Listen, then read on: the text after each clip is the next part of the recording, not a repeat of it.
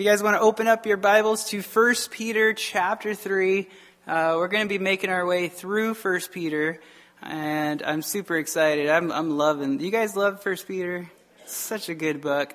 So on Sunday that we saw how important it was, God's grace, and how important it was for the area of marriage, and especially in marriage, right? And the truth is, it's not a normal thing for us to submit to one another. It's a really hard thing, and I would say impossible without the Holy Spirit. But there's a mutual submission in the marriage relationship, right? The wife needs God's grace to submit to the headship of the husband, and the husband needs God's grace to submit to the needs and the desires, of his wife, to understand her is the idea.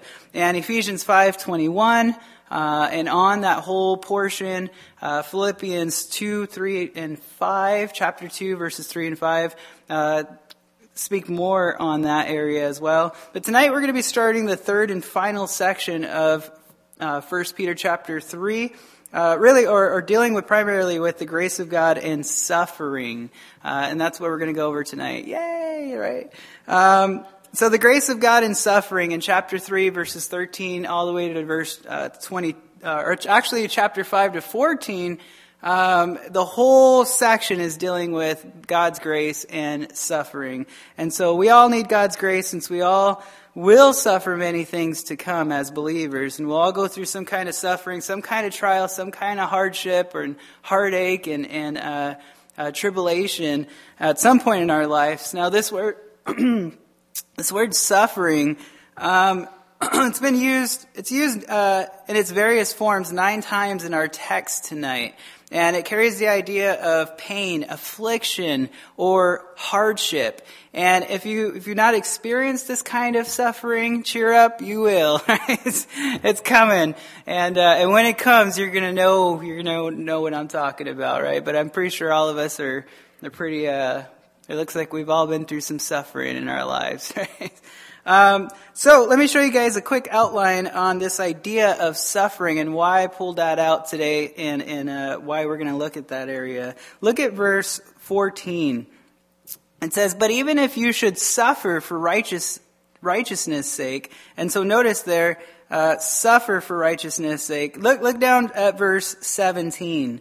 It says, "For it is better, if it is the will of God, to suffer for doing good." Now, look down at verse 18. "For Christ also suffered once for sins." And look at chapter 4, verse 1. "Therefore, since Christ suffered for us in the flesh." And drop down to verse 13. It says, "But rejoice to the extent that you partake of Christ's sufferings." Now look at verse 15. "But let none of you suffer as a murderer." Look at verse 16. If anyone suffers as a Christian," it goes on. And look at verse 19. "Therefore let those who suffer according to the will of God commit their souls to Him." Now look at chapter 5, verse 9.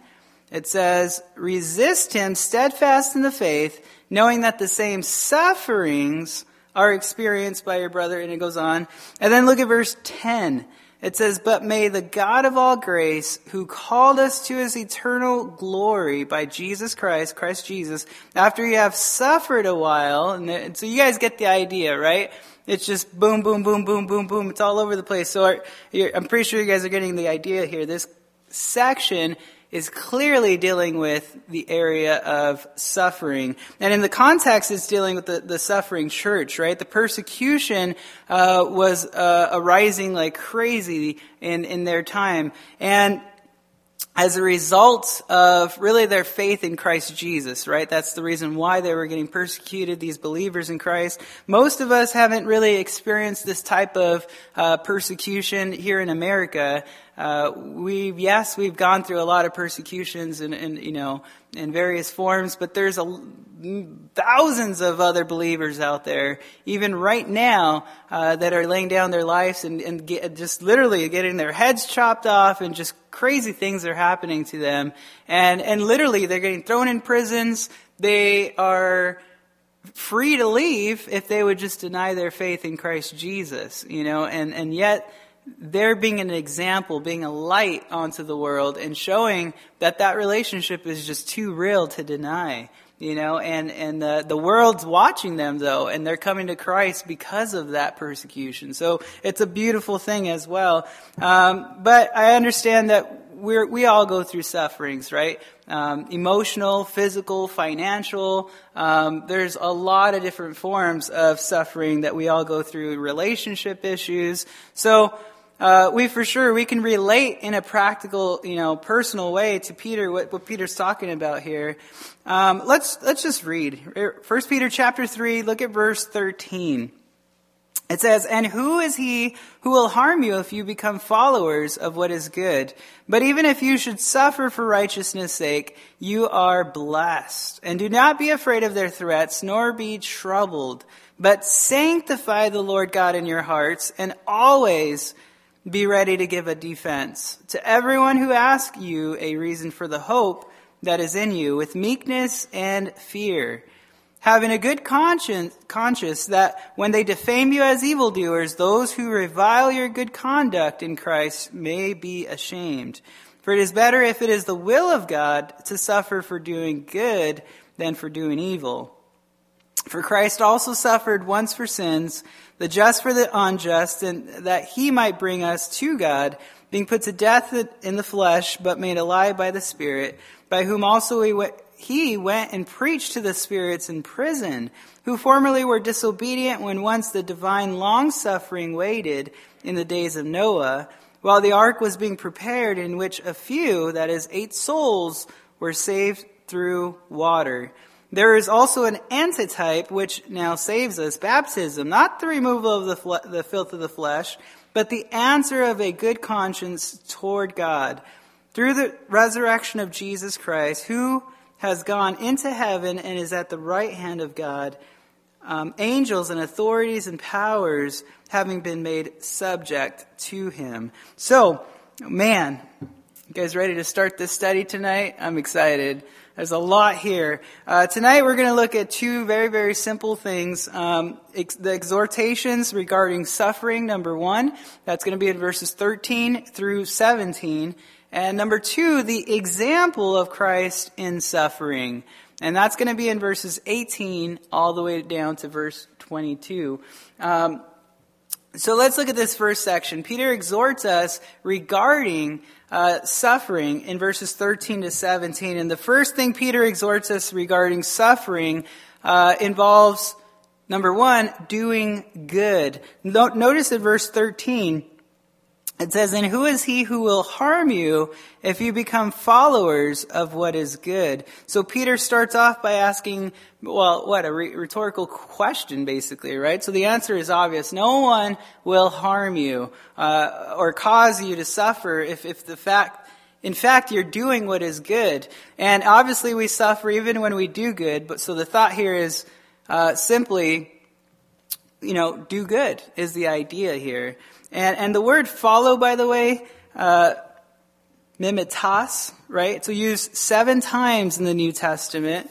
And we can speak it right into our English vocabulary, right? Mimic or imitate. And Paul said in 1 Corinthians 11:1, he said, "Imitate me just as I also imitate Christ." In Ephesians 5:1, he says, "Therefore be imitators of God as dear children." And so that's the same wording right here. And the point is simple. We should be following or imitating those who are doing good, even if we are suffering. Wow. So turn with me to 1 Peter chapter 4, verse 19. Chapter 4, verse 19, "Therefore, let those who suffer according to the will of God commit their souls to him in doing good as to a faithful Creator." I love that. I'm going to read that one more time. Here we go. "Therefore, let those who suffer according to the will of God," notice that's why you're suffering, commit their souls to him in doing good as to a faithful Creator. In suffering, we commit our souls to doing what is right, not give into the flesh and fall back in doing what is wrong and fight those who are causing us harm. But we submit unto the Lord, and we choose to do what is right because we're serving the Lord, who is faithful. He's our creator. So clearly we are suffering, and when we are suffering, the idea here is do good, right? So the natural tendency in our life is obviously not to do good. And typically the reason we're suffering is because, it's because of someone else, right? And what they're saying or whatever they're doing to us, whatever it may be. But our natural reaction is to retaliate. Amen? Right? That's, you're like, rah! That's not doing good. That's doing bad. And when you choose to do what is good and what you choose to do what is right, you're less likely to be harmed by authorities and by others is kind of the idea here.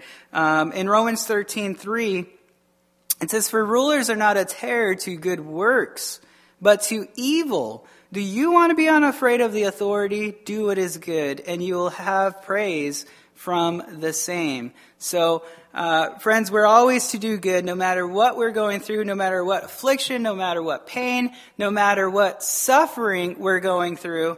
Paul tells us in Galatians chapter 6, verse 9, "And let us not grow weary while doing good, for in due season we shall reap if we do not lose heart. Therefore, as we have opportunity, let us do good to all, especially to those who are of the household of faith." And I love that. It's just a good reminder altogether. Let's come to the second thing Peter exhorts us in.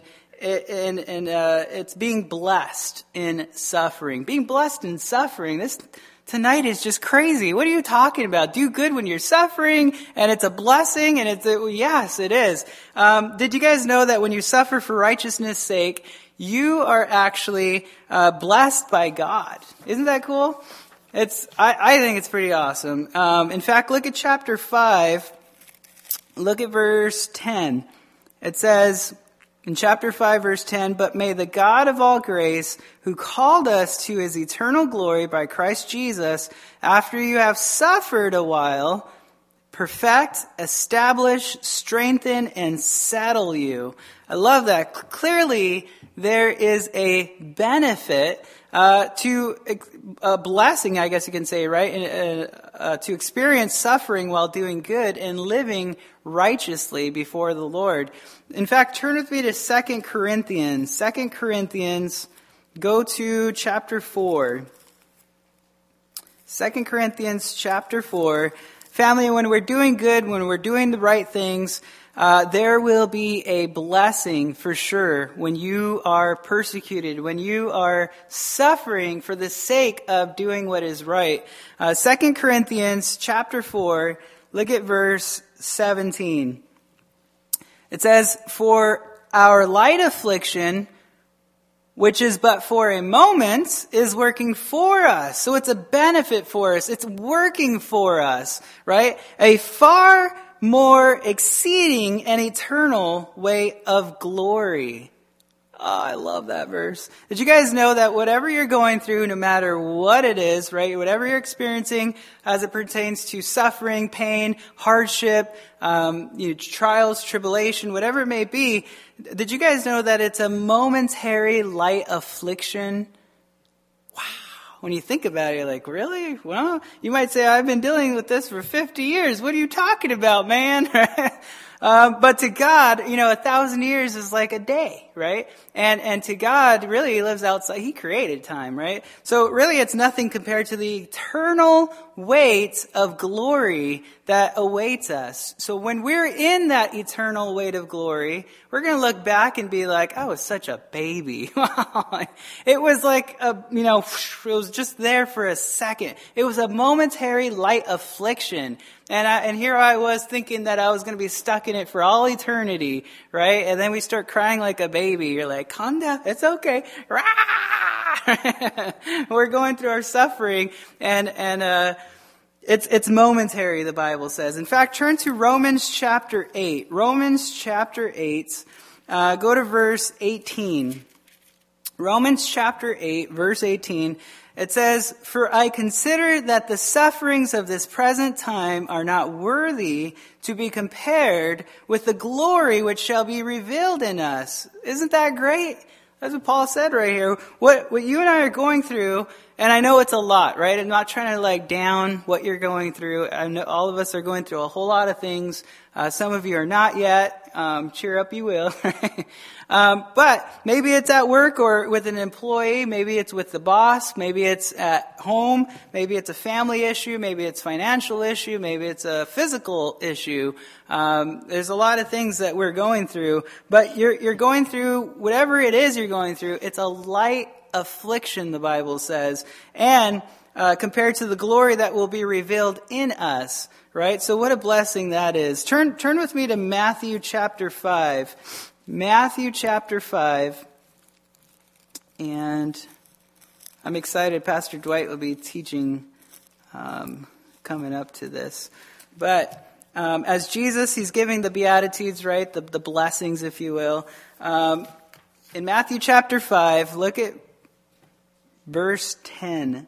It says, "Blessed are those who are persecuted for righteousness' sake, for theirs is the kingdom of heaven. Blessed are you when they revile and persecute you and say all kinds of evil against you falsely for my sake. Rejoice and be exceedingly glad, for great is your reward in heaven. For so they persecuted the prophets who were before you." So, is there a blessing with suffering? Yeah, it's clearly, right? Biblically, the answer, of course, is yes. By the way, isn't this a great Valentine's message, guys? Maybe I was just joking with you the whole time. You guys want to, I could give you guys a fluffy message. You guys want to go over some stuff? No, we'll stay here.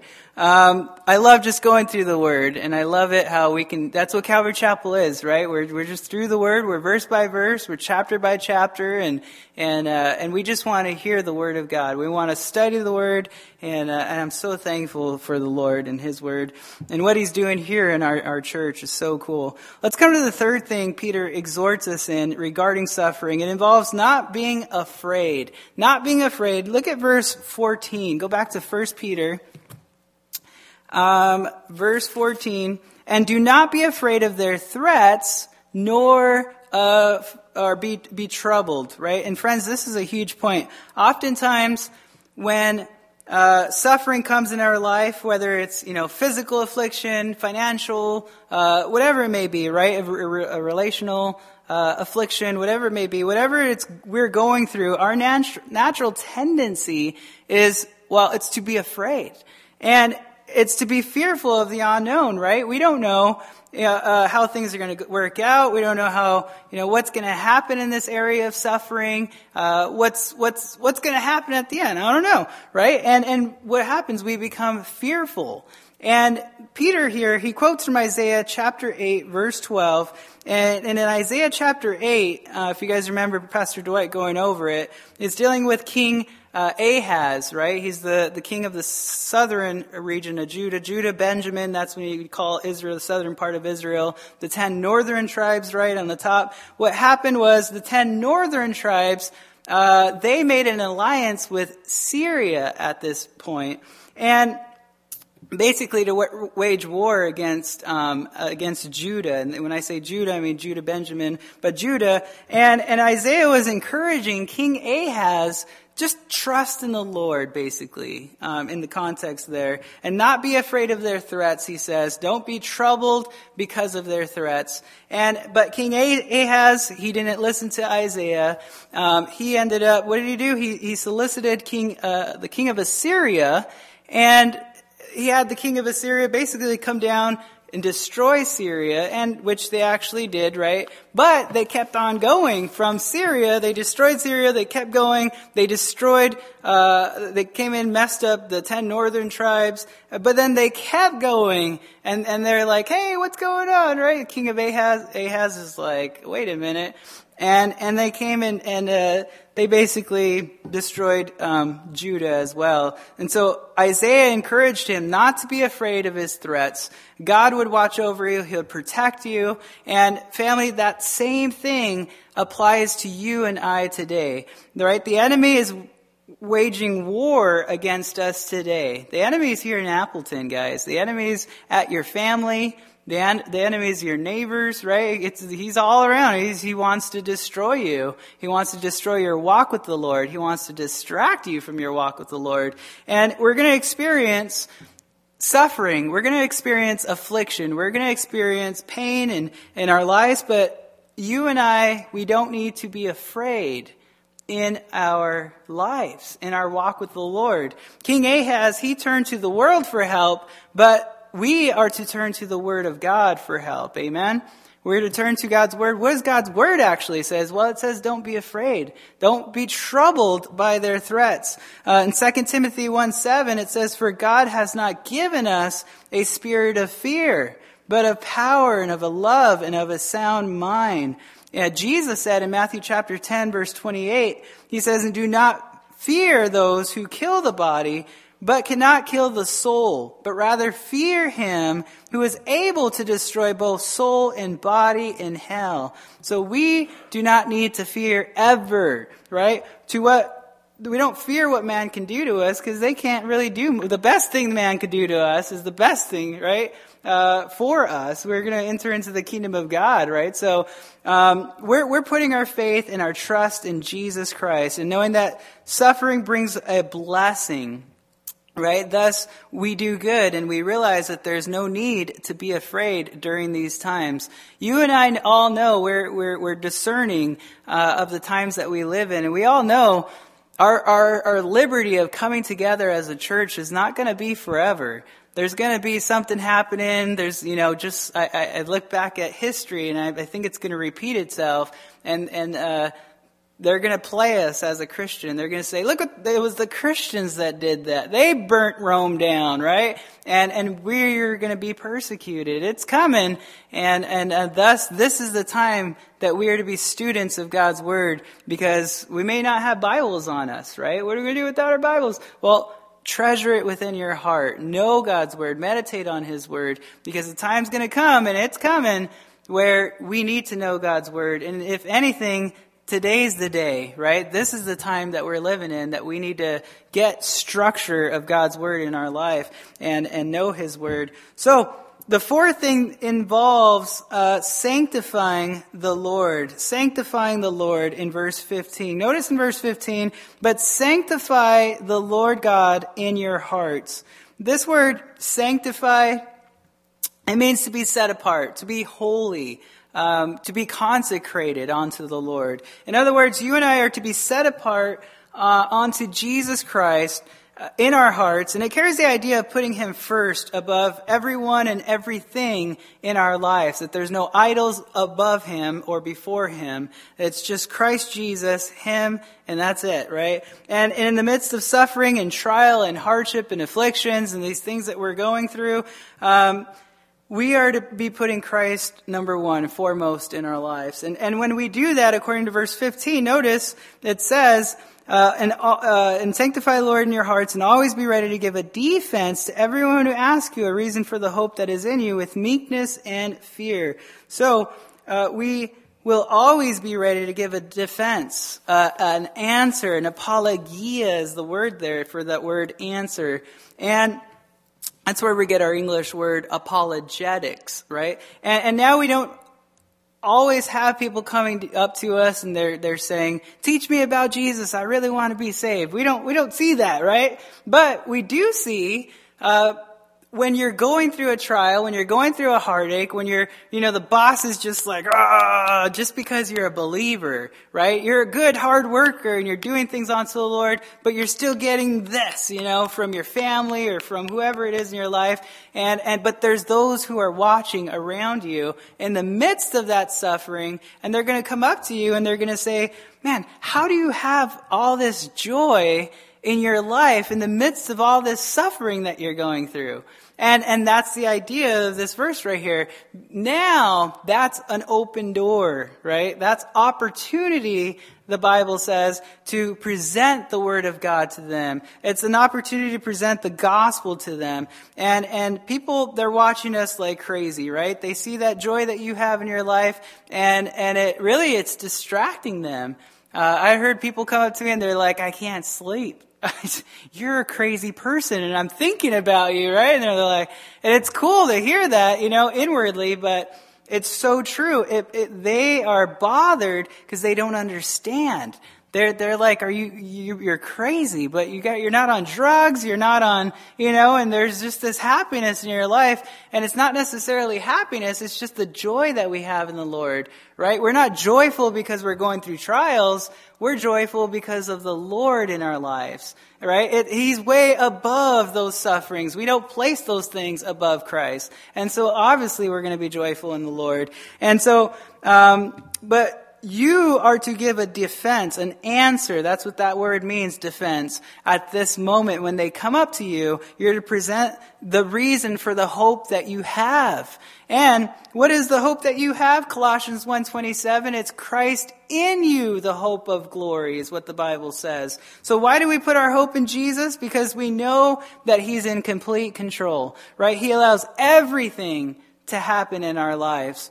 And He'll never give us what we can't handle. Amen? Amen. And therefore, no matter what kind of suffering we're going through at work, at home, you and I, we're living for Christ Jesus. And people are going to see it and they're going to hear, right, when you present it to them, and then they're going to desire Christ in their lives and they're going to come to the Lord. You'll be able to share with them. By the way, I do encourage every one of you, if you're a believer in Christ, if someone comes up to you and they ask you, hey, I hear you go to church and you're a Christian. What's the gospel? I want to know more about God. Tell me, what's the gospel? Are you able to present the gospel to them? And can you do it, without, yelling at them and beating them up? And I've hung out with so many different types of Christians in my life where they're like, let's go share the gospel. I'm like, yeah, let's go. And then we go outside and all of a sudden they pull out this huge bullhorn and they're like, you're all going to hell. And I'm like, what? I thought we're giving the gospel. You're just trying to yell at people. And I was how many people have come to the Lord in this entire ministry of yours? And they're like, it's not about people coming to the Lord. It's about them hearing the word. And I'm like, yeah. How you doing with the whole, disciple thing? And they're like, we're not discipling anybody. I'm like, okay, yeah. And what I see here in this passage is it's personal. People are going to come up to you when you're going through a personal issue in your life, which is suffering, and they're going to see the realness in your life, and thus it's a personal, real conversation, a heart-to-heart. You're able to talk to them, right, personally, and communicate with them the gospel of Christ Jesus. The reason that Christ came to this world, that He died and that He rose again the third day. You can turn to John chapter 3 and just read it. That's what I do. I'm like, so there's this guy named Nicodemus, right? Let's call him Nick, right? Comes to Jesus by night. And then you could just go over it and be like, so have you ever sinned in your life? Okay, obviously the Bible says, Romans 3:23, for all have sinned and fallen short of the glory of God. Romans, 6:23. For the wages of sin is death, right? So, and then you can just keep going. John 3:16 is just perfect. It's all summed up right there. And what's the reason that Christ came? And He wants to have that relationship with you. And as you're speaking to them, you're just giving scripture, right? And if you give your testimony, which is always a plus, don't get caught up talking in yourself. Your testimony is about Christ and how He changed you, right? So keep the focus on Christ Jesus and that He might receive the glory, right? And they're not going to look at you and be like, wow, you had some awesome power and strength to change your life, And you're like, no, you missed the whole thing. But give them Jesus as much as you can. In other words, give them Scripture as much as you can. Because it's the Scripture, it's the Word of God, which is powerful, and that is enough to change a person's heart. You can't change a person's heart. Right? Amen? So continue to give the gospel at these moments. I think it's super vital to present it to them. And note carefully, by the way, when you are presenting the gospel to these people, you're not, being crazy. It says right here, there's two things about how we are to present ourselves to the Lord, or these people when they come to us.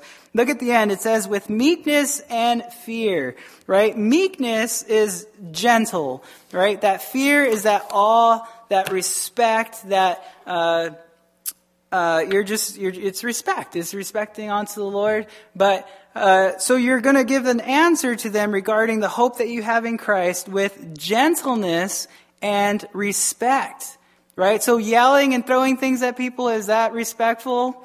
I have a bunch of friends, by the way, that do that.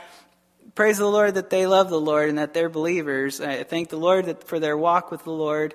But the approach, I'm not going to apply it in my life. I personally choose to be personal with people, and it's more impactful, where they're able to hear you, and you're able to answer questions without the scenery, right? Without any of that chaos. The cool thing is, I usually like to study at coffee shops, have my Bible out, and always, it just never fails. People always, they'll just sit across you and they're like, a Bible, huh? They always say something weird like that, and it's like, yeah, it's a Bible. And so I have to put down what I'm doing and be like, so, you read your Bible? And and then you just start the interaction, but you're able to present the gospel during that time.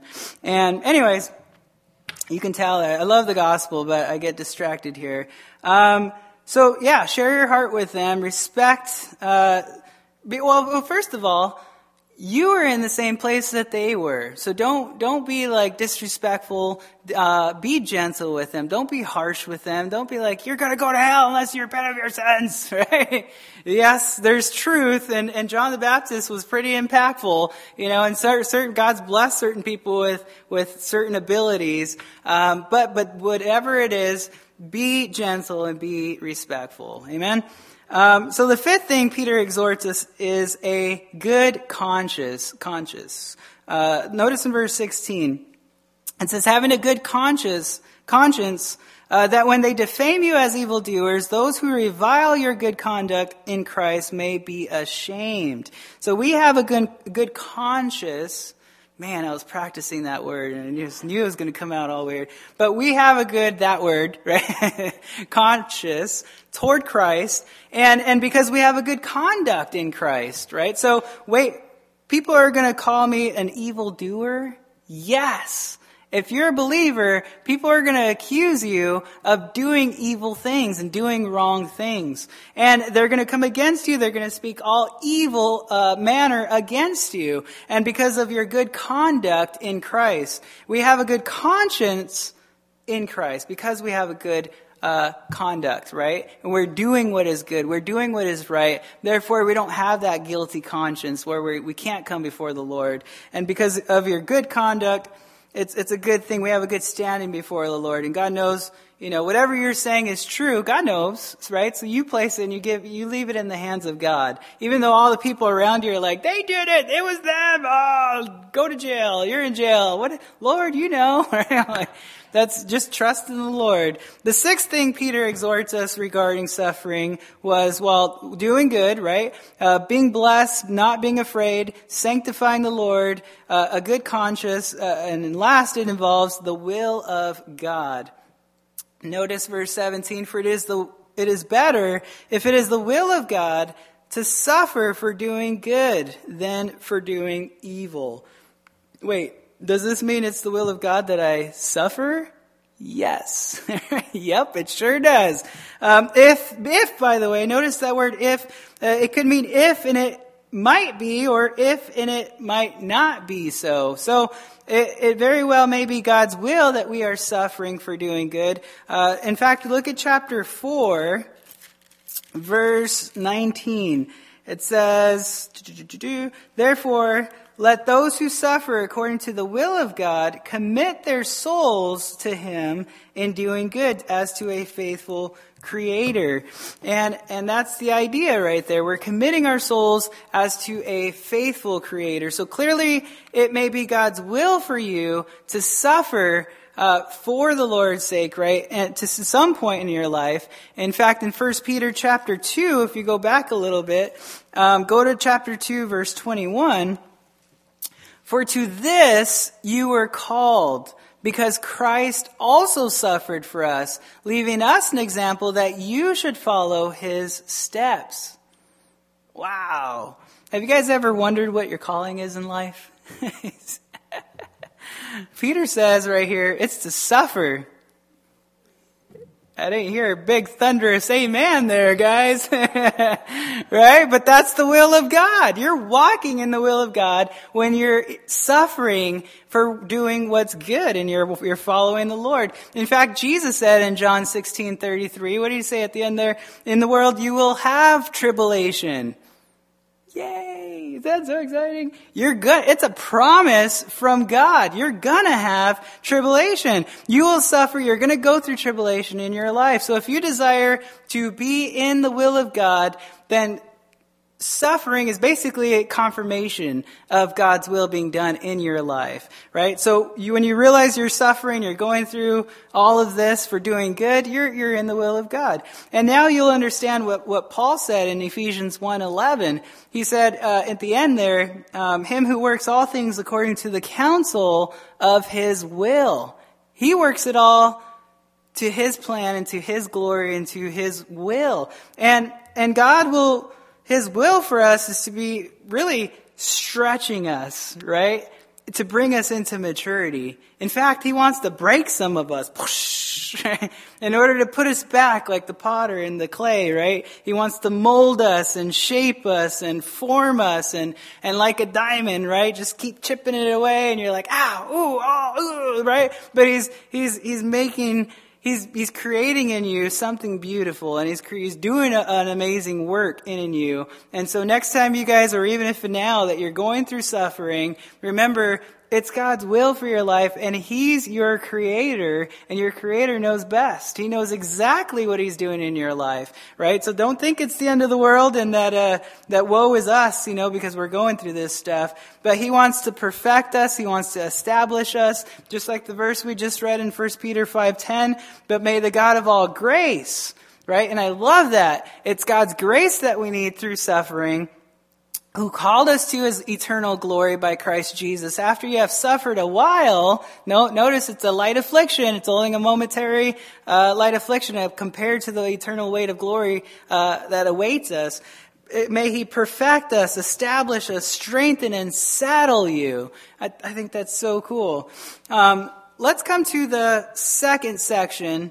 We looked at the exhortations regarding suffering in verses 13 to 17, and there were 6 things that we went over there, right? Now let's come to the example of Christ in sufferings. The example of Christ in sufferings in verses 18 to 22.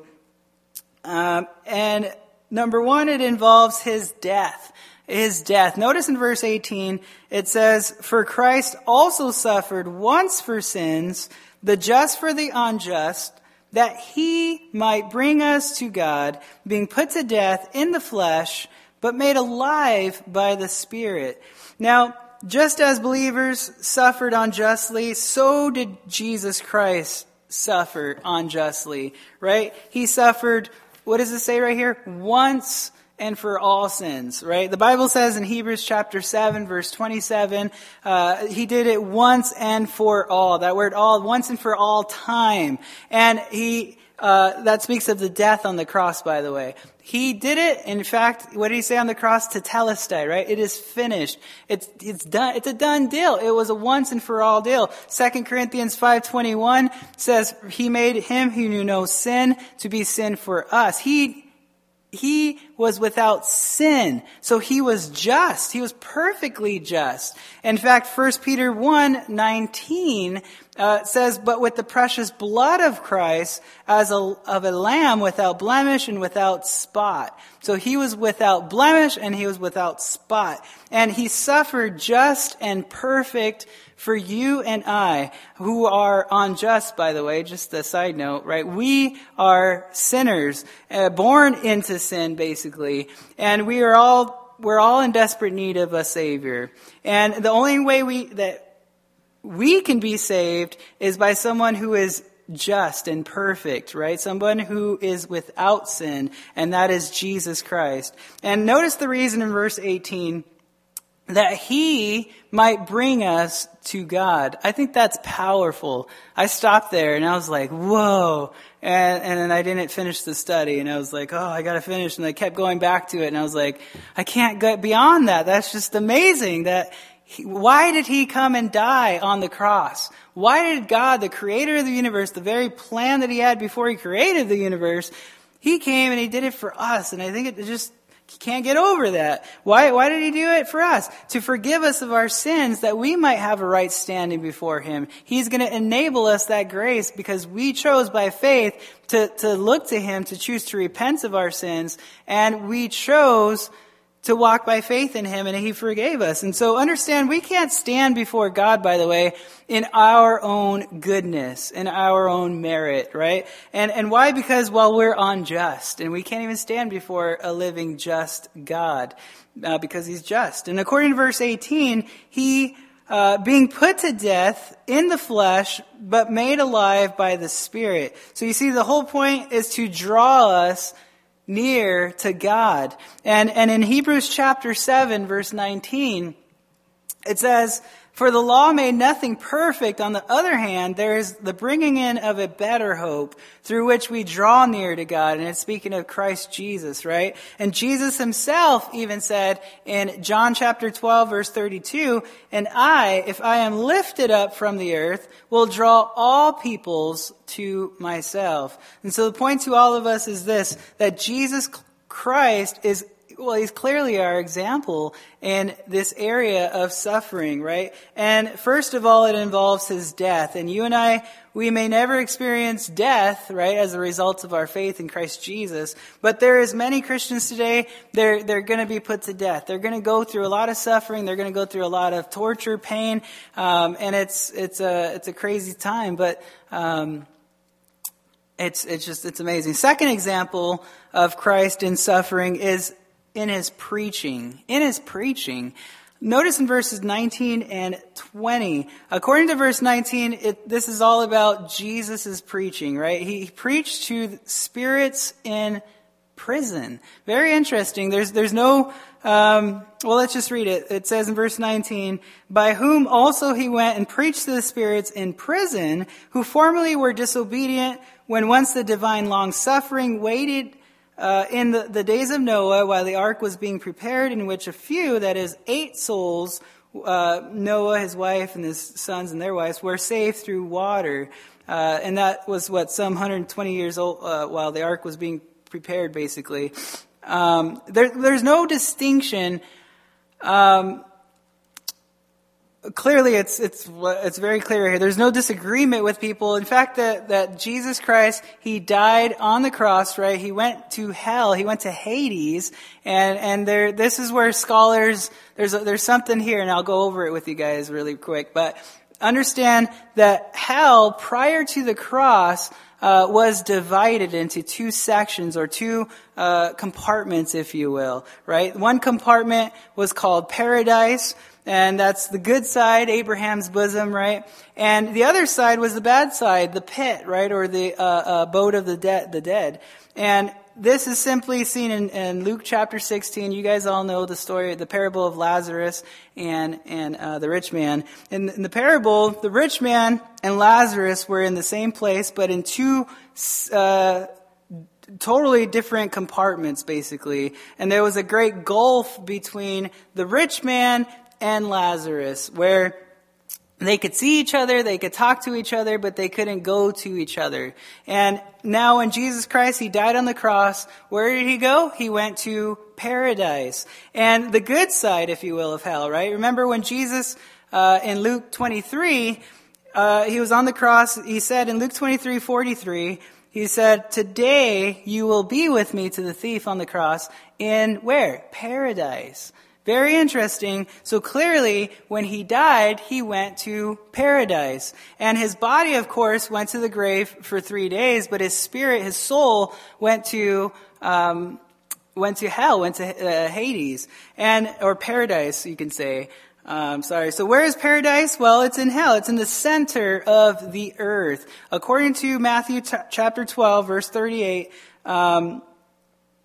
Well, yeah, let's just read the whole thing. It says, then some of the scribes and the Pharisees answered, saying, Teacher, we want to see a sign from you. But he answered and said to them, an evil and adulterous generation seeks after a sign, and no sign will be given to it except the sign of the prophet Jonah. For as Jonah was 3 days and 3 nights in the belly of the great fish, so will the Son of Man be 3 days and 3 nights.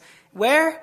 Right there at the very end, in the heart of the earth is what it says. In Ephesians chapter 4, verses 8 and 9, it says, therefore he says, when he ascended on high, he led captivity captive, and he gave gifts to men.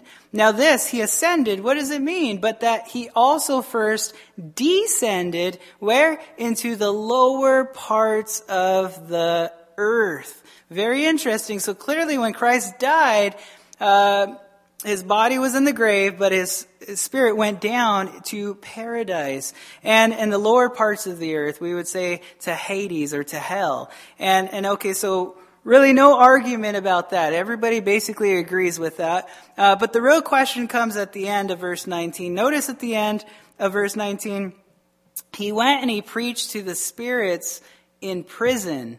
And not only did he preach, but who were the spirits in prison? I mean, there's so many questions up there, right? There's 3 major views, and I'll just give it to you guys all 3 views here tonight in verses 19 and 20 as far as who is it referring to right here in verses 19 and 20. The first view is that Jesus preached to the evil spirits that were in prison. According to verse 20, it talks about those who are formerly disobedient prior to the flood. And so, who was disobedient prior to the flood? Well, you guys remember the angels were. Genesis chapter 6, right? The sons of God, which is a reference to the angels. And they came down, they had sexual relations with the daughters of men, and thus there was the Nephilim, I heard different pronunciations, but the Nephilim came out of them. And so there was these Nephilim, these giants basically. And so these are the fallen angels who fell with Lucifer. You guys remember in Isaiah 14 and Ezekiel 28, they fell, they came, but these specific demons, if you will, came and had sexual relations with the women. And in fact, turn to Jude, go to your right to Jude before Revelation. It seems that they were locked up because of what they did, basically. Jude, look at verse 6 in Jude. It says, and the angels, these sons of God, who did not keep their proper domain, but they left their own abode, their habitation, he has reserved in everlasting chains under darkness. That's the bottom of this pit, the abode of the dead, right? And for the judgment of the great day, as Sodom and Gomorrah and as the cities around them in a similar manner to these, having given themselves over to sexual immorality and gone after strange flesh. And so presumably, according to this view, it's the daughters of men that it's speaking of here, are set forth as an example, suffering the vengeance of eternal fire. So wow, so if this first view is correct, then Jesus went to hell and he preached a message of, well, basically condemnation and judgment to these angels, to these spirits, if you will, these fallen angels who produce the Nephilim, and proclaiming basically eternal judgment on them is the reason why he went. That's the first view, and I think there's scripture that backs that view up. Very interesting. The second view is, was that Jesus was preaching to believing spirits. See, when Jesus died, his spirit went to Abraham's bosom, right, to paradise. There he preached to believers a message about the Messiah, that the Messiah would come. So he's basically presenting the gospel to them. And so it's a message of confirmation. And prior to the cross, the Old Testament saints who believed in the Messiah to come, they went to Abraham's bosom, to paradise, if you will, in the Old Testament. They believed by faith in the Messiah to come, right? He was gonna come. They're looking forward to the Messiah as we are looking back to the Messiah in history by faith. So too they had faith and they were looking forward. So Jesus preached to those believers in paradise. So confirming the gospel message that was to come, according to Ephesians 4:8, where it says, when he ascended on high, he led captivity captive. So fulfilling Psalm 68, verse 18. So Jesus Christ emptied Abraham's bosom, paradise, if you will, from the center of the earth, and he took them to the third heaven. That the third heaven is what Paul described in 2 Corinthians chapter 12, verse 2. And so when you and I die today, we don't go to paradise, by the way, right? We go to the third heaven, and which is the dwelling place of God himself. And so the second view is that he was preaching basically the gospel message to the believers who were in paradise, the believers speaking of the Old Testament saints who before the cross, right? And the third and the final view here is that he was preaching to non-believers. And the people in the Old Testament, they either believed or they didn't believe. And those that didn't believe in God and his promises, they went to the abode of the dead, right? That other part of hell. And when Jesus died, he went to Abraham's bosom, paradise, right? He preached the message of judgment or condemnation, if you will, to them, confirming that God's promise of the Messiah was indeed true. And so that's the third view. For you and me today, I mentioned these three views for an example for you and I today, for a reason, that in the midst of suffering, and that's our context, right? I don't want to gear away from that, that in the midst of suffering, Peter's given us an example of Christ, nonetheless, that he preached a message, and that's good news for all of us. When we're going through suffering, we too should be preaching a message. And I think that message for you and I should obviously be a good message, right? The gospel message. And so, and obviously don't give just the good news, but give the bad news as well. Let them know the whole truth and nothing but the truth, right? So let's come to the third example. We see in the suffering of Christ, it involves his resurrection. Notice verse 21. It says, there is also an antitype which now saves us, baptism, not the removal of the filth of the flesh, but the answer of a good conscience toward God through the resurrection of Jesus Christ. Now again, people are divided on this. Does this antitype refer to Noah? I mean, he was saved in the ark, which is really a picture of the Jews who were saved during the tribulation time period as well. Or is this an antitype of water baptism? And since Noah and the other 7 of his family were saved through water, people are divided on this, right? So is it Noah or is it water, right? Well, I don't think the point is that. I think that the point is the resurrection, right? Since there's people out there today that say, well, there you have it. It's water baptism that saves you. And they use this verse and they take it out of context, clearly. Well, I would say, no, it doesn't. Water baptism does not save you and I, right? In fact, if you keep on reading, you gotta go down a little further, right? Peter says in verse 21, not the removal of the filth of the flesh.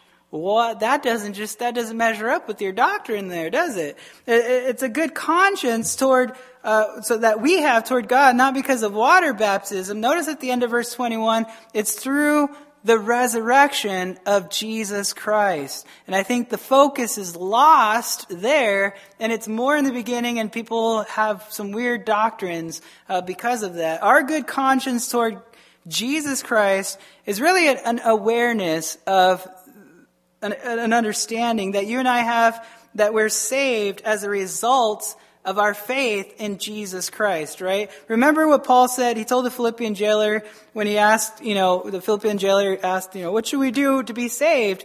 And Paul said, In Acts 16, verse 31, he said, believe on the Lord Jesus Christ and you will be saved, you and your household. Where's the baptism part there?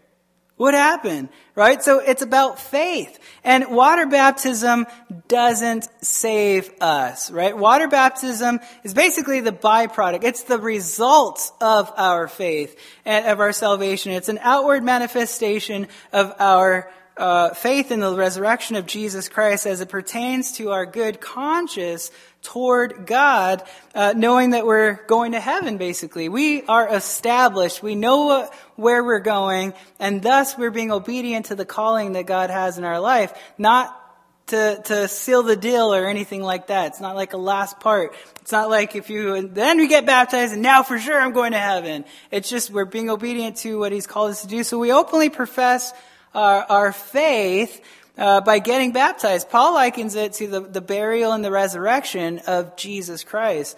Now, if water baptism was essential for salvation, don't you guys think that Jesus would have told Paul, the apostle, to be baptized? Hey, Paul, you need to baptize people. But guess what? Paul says in 1 Corinthians chapter 1, verse 17, he says, for Christ did not send me to baptize, but to preach the gospel. What? God didn't tell Paul to baptize?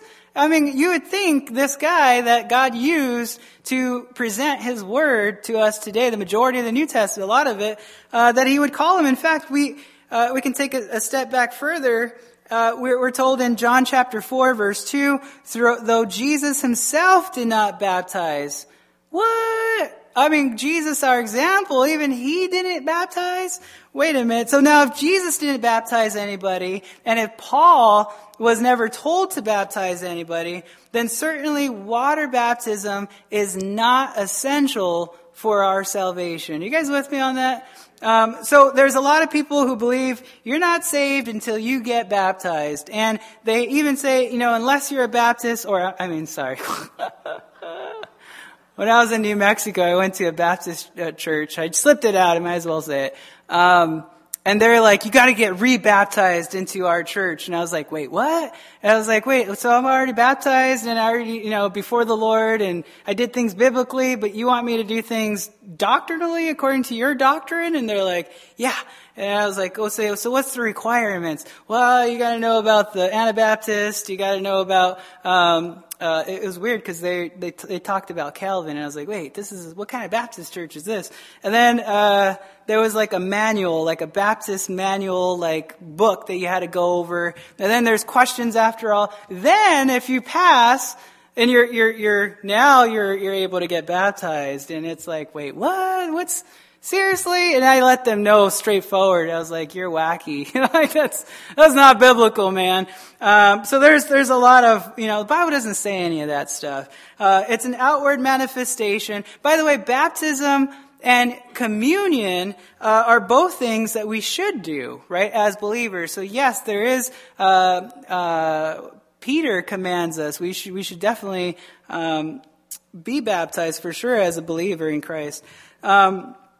So anyways, before I just go on this whole thing against those people, let's keep going. The fourth and final example of Christ in suffering is His authority. And let's end with this. Verse 22, who has gone into heaven and is at the right hand of God, angels and authorities and powers have been made subject to Him. So that speaks of His authority. And Jesus said in Matthew 28, verse 18, He said, all authority has been given to me in heaven and on earth.